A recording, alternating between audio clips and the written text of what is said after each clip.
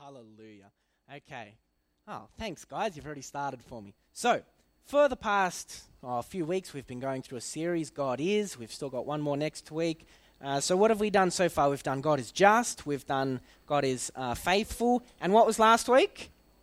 Holy. God is holy. This week, we're going to be doing... Oh, come on. Oh, I have to turn this on, don't I? Hallelujah. God is sovereign. So, one of the emphases... Did I say that right? One of the emphases we've been placing upon this series is the difference between knowing God and knowing about God. Now, if we just know about God, it leaves us room to misinterpret God, doesn't it? We can go to church sometimes, we could even read the Word sometimes, or we might have a Christian witness in our life or something like that. Maybe we went to Sunday school when we were a kid, but if we just know about God, then that leaves us room to misinterpret God. Because it's easy to misinterpret someone when you don't have a personal relationship with them, isn't it? But if you know God personally, then it allows us to be influenced by what we know about Him. Try being in a deep relationship with someone and to not be affected at all. Try it. I don't know if anyone can do that. I can't. So, today we're talking about God is sovereign. And I think God's sovereignty it's a very hotly debated topic between, theologians and atheists and all those kinds of people, professors that think they know what they're talking about, but sometimes just stick to your field. If we misinterpret God's sovereignty, we're going to have a problem with one of two things, generally speaking. We're going to think that either God maintains absolute control, which would mean that we don't have free will. And so how many things do we see going wrong in the world today? That must be God's fault. Or, like some people, and some Christians tend to think this, God is indifferent, or he just doesn't really care. He could act if he wanted to, but maybe he just won't because, that's sometimes what our personal experiences seem to tell us. We pray for something to happen and we pray and pray and pray and God just doesn't come through. And then we say, oh, well, God didn't want to, or it wasn't God's will, or something like that. We tend to make up all sorts of excuses in our mind to reconcile the idea, and we tend to be right in our own eyes. Or maybe we just think God can't do it. So, if we doubt his ability, then obviously God lacks sovereignty. And if we think that God lacks sovereignty, then we're going to try and maintain control of everything in our lives. And if we doubt his goodness, because we're thinking that he controls everything, so we're thinking that he's causing all the evil that's happening in the world today, then we're going to hate God. And lots of people that I've met that say they don't believe in God, I've found that they actually do. They'll admit it in their sentence, they just don't realize they admit it. Because they think that God let them down. So they'll say something like, God let me down, he just decided not to do something, so I don't believe in him. You actually said in the first part of your sentence that you did believe in him. You just don't want to. So you're trying not to, but you can't help yourself. Lots of people can't help but believe in God, and they try and convince themselves that, I'm an atheist or something like that. So, this leads us to a question that has raged for centuries.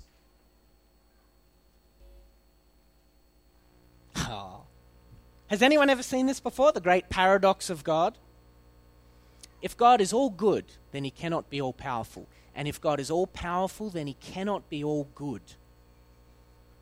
Seems like a fair enough statement.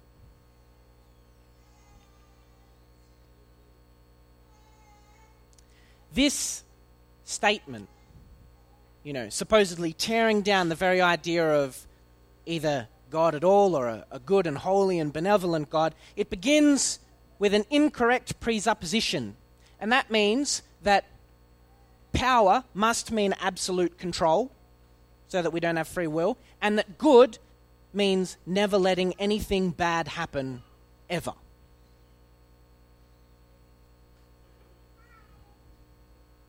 Yeah, there we are. That's what that statement begins with, and that's the problem with that in the first place. So that's not just an incorrect statement because it's incorrect. The meanings of the words are wrong. So, I'm going to quote a man called Lecrae. He's a Christian hip-hop artist. He's got a PhD, so when I found that out, the article was like, Dr. Dre, meet Dr. Cray, and, I thought that was pretty hilarious. But there's this one song that he has, I can't even remember what it's called, but it's basically apologetics with a beat. That means explaining Christianity and providing arguments. And it was kind of funny. And Lecrae was talking about, what if you think God should wipe out all evil? Why, if there is evil in the world, why does God just let it happen if he's all good? And the approach that he took was he said, okay, maybe you want God to cut out all the murderers. But what's really good in the first place and what's really bad? See, if you're going to cut out all the all the murderers, what about all the liars? Because that's still bad. What about our evil thoughts? That's still evil. So where do you stop? The murder level, the lying level, or the thinking level? See, we got to be consistent. We don't get to pick and choose. If we want God to wipe out all evil in the world, that means he's going to wipe out you and me. But thanks be to God that Jesus Christ came and died for us and took away all sin and rose again that we could be children of God if we so believed in him. Hallelujah. Yous are awake. So, what about some people take the approach, but I'm a Christian. I can understand the people that don't have Jesus, they go through suffering, they go through pain, they experience evil, but what about me? I've got God in my life, I shouldn't have to experience suffering. First of all, the Bible never says that anywhere. Second, it actually kind of describes suffering as a privilege. Philippians 1:29, for it has been granted to you that for the sake of Christ you should not only believe in him but also suffer for his sake. Sounds a bit harsh, God, doesn't it? Why should I have to suffer? Why has it been granted to me not just to believe in Christ but to suffer for him? Long story short, we live in a world full of suffering and people don't know Jesus and they're suffering. I would not be able to empathize with someone who doesn't know Jesus if I can't understand what they're going through. If he's going through suffering and I don't know how to suffer because God took it all away, I'm not going to be able to love him. I'm just going to be some Christian in La La Land, in my big Christian bubble. I'm going to be off with the fairies. And Christians will not be able to go and change the world because you don't change what you don't understand. Now, I understand there's a difference between suffering that you put on yourself and suffering as a result of what's happening in the world. I get that. And suffering that you put on yourself, self-induced suffering, that's the kind of suffering that God wishes to take away from us. That's called the renewal of the mind. When we obey God and walk with God, he begins to take off these insecurities one by one, and then things just seem to get lighter and we enjoy God more and all these kinds of things. We experience less suffering, but we're not going to be able to escape I just lost my friend, they just passed away or something like that, or this person's going through this. You've got to be able to empathize with that person. You've got to be able to feel their pain. Otherwise, we would not be able to love other people. We wouldn't even be able to love God. We would break all of God's commandments as soon as we accepted our lives and gave our lives to Jesus. It would be the biggest contradiction of a life that you could ever have. And we would be, as Paul says, the most pitied of all people. So, it has been granted to us to suffer. Hallelujah. Okay. So,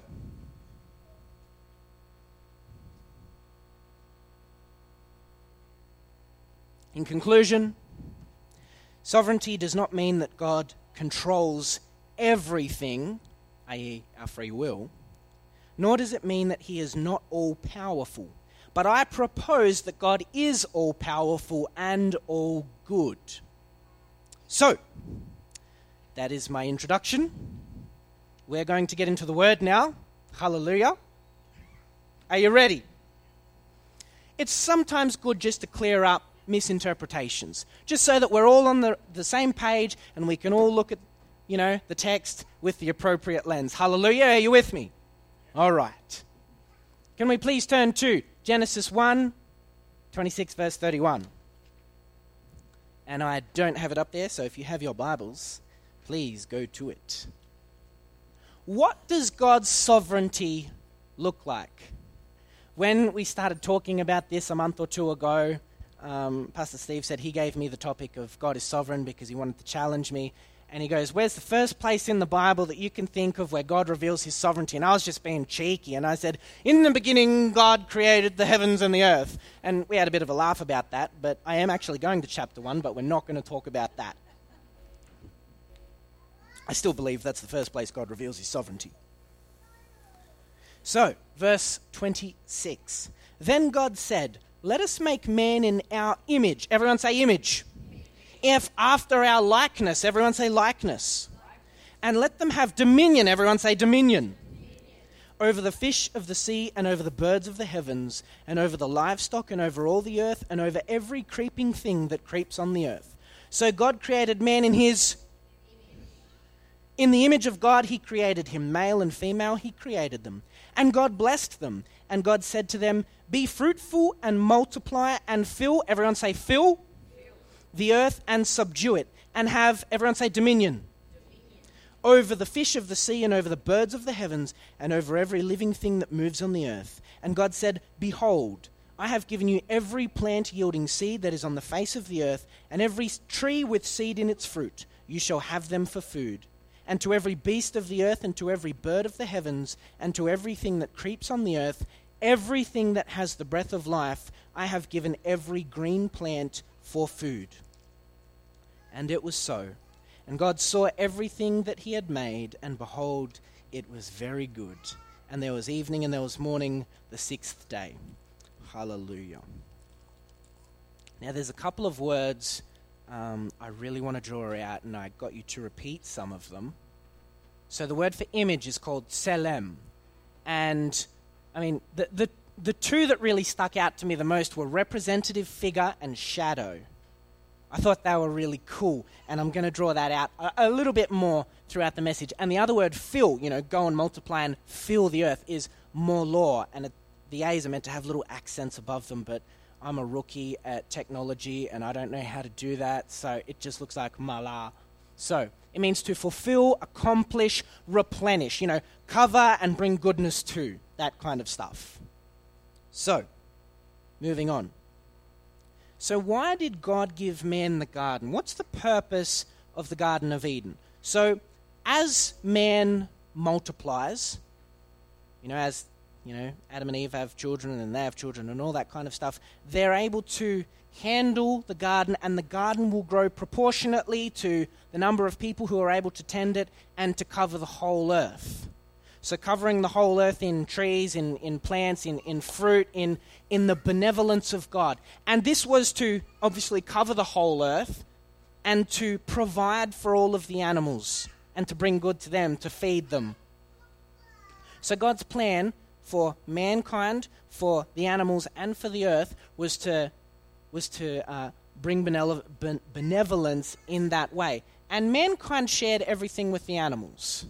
All the food that man had, the animals also had. All the shade, all the plants, everything. They all had the same thing. But one thing that separated man from the animals was that we were made in God's image and we had relationship with God. We had a deep, personal relationship with God, not like the animals. And so the garden would teach man about God. In the way things work. The Apostle Paul says that creation declares the glory of God. It reveals who God is. It reveals what he's like, his nature. And so that was what that was intended to do. As man works the garden and figures out how things work and the purpose of all the different things, it would reveal to them what God is like. Because it's one thing for me to tell you all the things about me, but who really wants to do that? Through experience and through purpose and by spending time with God, and as God teaches them about the garden as well, would they come to know God on a deeper level. That's what it was for. And I was just saying to Hannah last night, the more I look at, what God was doing before the fall of man, I just get so angry with Adam and Eve because I just want to go back there because it just looks so fun. And so what I'm really talking about now at the moment is man's sovereignty over the world, not God's sovereignty. So what was the nature of man's sovereignty over the world?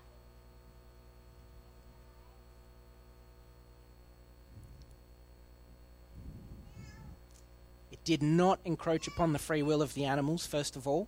Man did not have any say in what the animals wanted to do. But in a sinless world where everything is herbivores, that wouldn't have been a problem. That was all good. And so free will was a really wonderful thing. It's become a little bit more twisted now. God worked, the sovereignty worked for the good of man, animals, and the earth.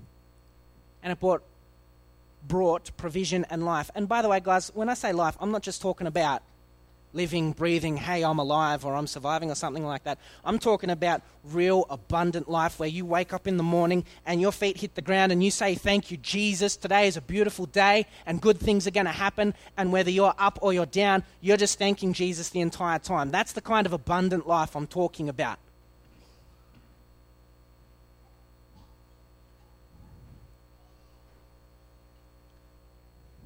So how does this resemble God's authority? Remember before how I said our image, our representative figure, or our shadow. As we are in the likeness or the shadow of God, so is our ability to do things. God made us like Him so that we would also do things like Him. We are like God, but the difference is that we are finite and God is infinite. So we actually, essentially, when it comes to the garden and man's sovereignty over the earth, we do it the same way that God would have done it because that's who God is, except we do it to a much smaller degree. Therefore, our sovereignty is limited, whereas God's sovereignty does the same thing, but not just with plants, people. He does it with infinite capability. God is sovereign with our family. If you've got issues in your family, just remember that Jesus is sovereign and ask Him to help you remember that. God is sovereign with your friends. He's sovereign with your vocation. He's sovereign with your education. He's sovereign with your incomes and your losses, your victories and your defeats. Come on, God is sovereign in every part of your life, your sickness, your health, whatever is in our lives, whether good or evil, pain or pleasure, God works for the good of those who love Him. I've gone a little far.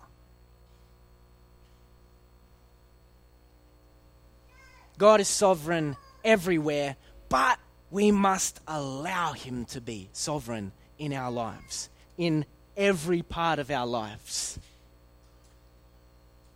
That trust is paramount. So, how are we doing? All right, we'll move forward. Can we please turn to Ephesians chapter 1? We'll start at verse 15.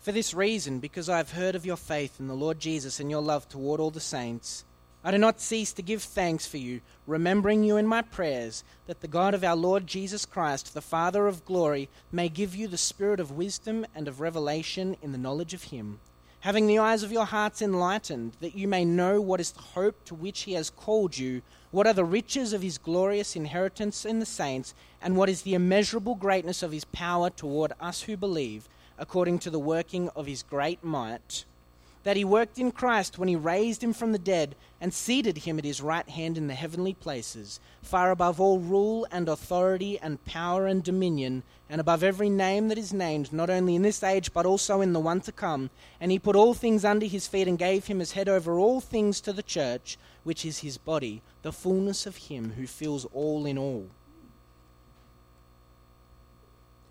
See, pre-fall, before Adam and Eve ate of the fruit and sin was introduced to the world, the garden was meant to cover the whole earth. That was God's plan. And then we have the introduction to sin. We turned away from God, which means we turned away from what was good and we turned towards what was not good. So we introduced sin. We introduced pain and death and all that kind of horrible stuff that we see. But even in spite of everything that's going wrong in the world and the introduction of brokenness, we have something even greater than the garden, which was a shadow of the real thing. God's plan has not changed, His sovereignty has not changed, but the way in which our plan is outworked has changed. We no longer fill the earth with plants, people. We fill the earth with Jesus Christ. There is sin, there is brokenness, death, there is spiritual blindness and oppression in all places of the earth because people don't know Jesus. The purpose of God's sovereignty is to lead us towards Christ-likeness, that we may each have a deep personal relationship with God. That's God's sovereignty right there, if you wanted to put it in a nutshell. It's so that we could know Jesus, we could know God, and we could become Christ-like more every day until we go to be with Him in His kingdom. If we had to bring His sovereignty to the world through the gospel and making disciples, then Jesus must first be sovereign in our lives and in our churches. That means we've got to hand things over to Him that we don't want to hand over to Him because we think He's not going to do as good a job as we can do, or we're afraid of doing something. Come on, Jesus knows where it's at. Jesus knows what you need. Some of it might be scary, but it's right.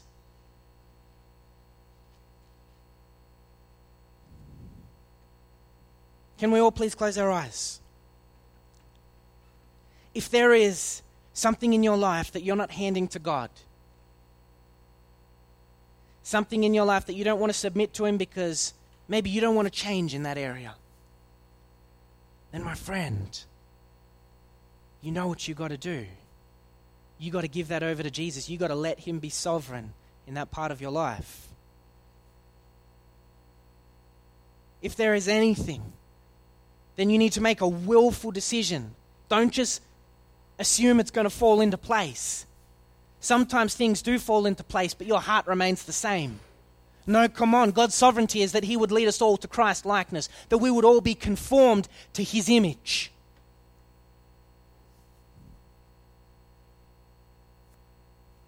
What do you need to hand to God? If there is something you need to hand to God, I don't want to know what it is, but I want you to stand up right now. I want you to stand up right now if you've got something in your life that you need to hand to God because you're not letting Him be sovereign in that area. Thank you, Jesus. If you're hearing this for the first time, if you don't even know Jesus, then let me tell you, friend, you need Him. You need Him in your life. He's all you'll ever need. He's everything. He's more than you could ever ask or imagine. He fills our hearts. He makes us new. He takes away all of our sin. He took away all sin when He died on the cross. And He rose again so that we could become children of God. But like any gift, we got to take it, friends. We got to take it. It's free. That's the beauty of it. We don't have to do anything except believe and say it.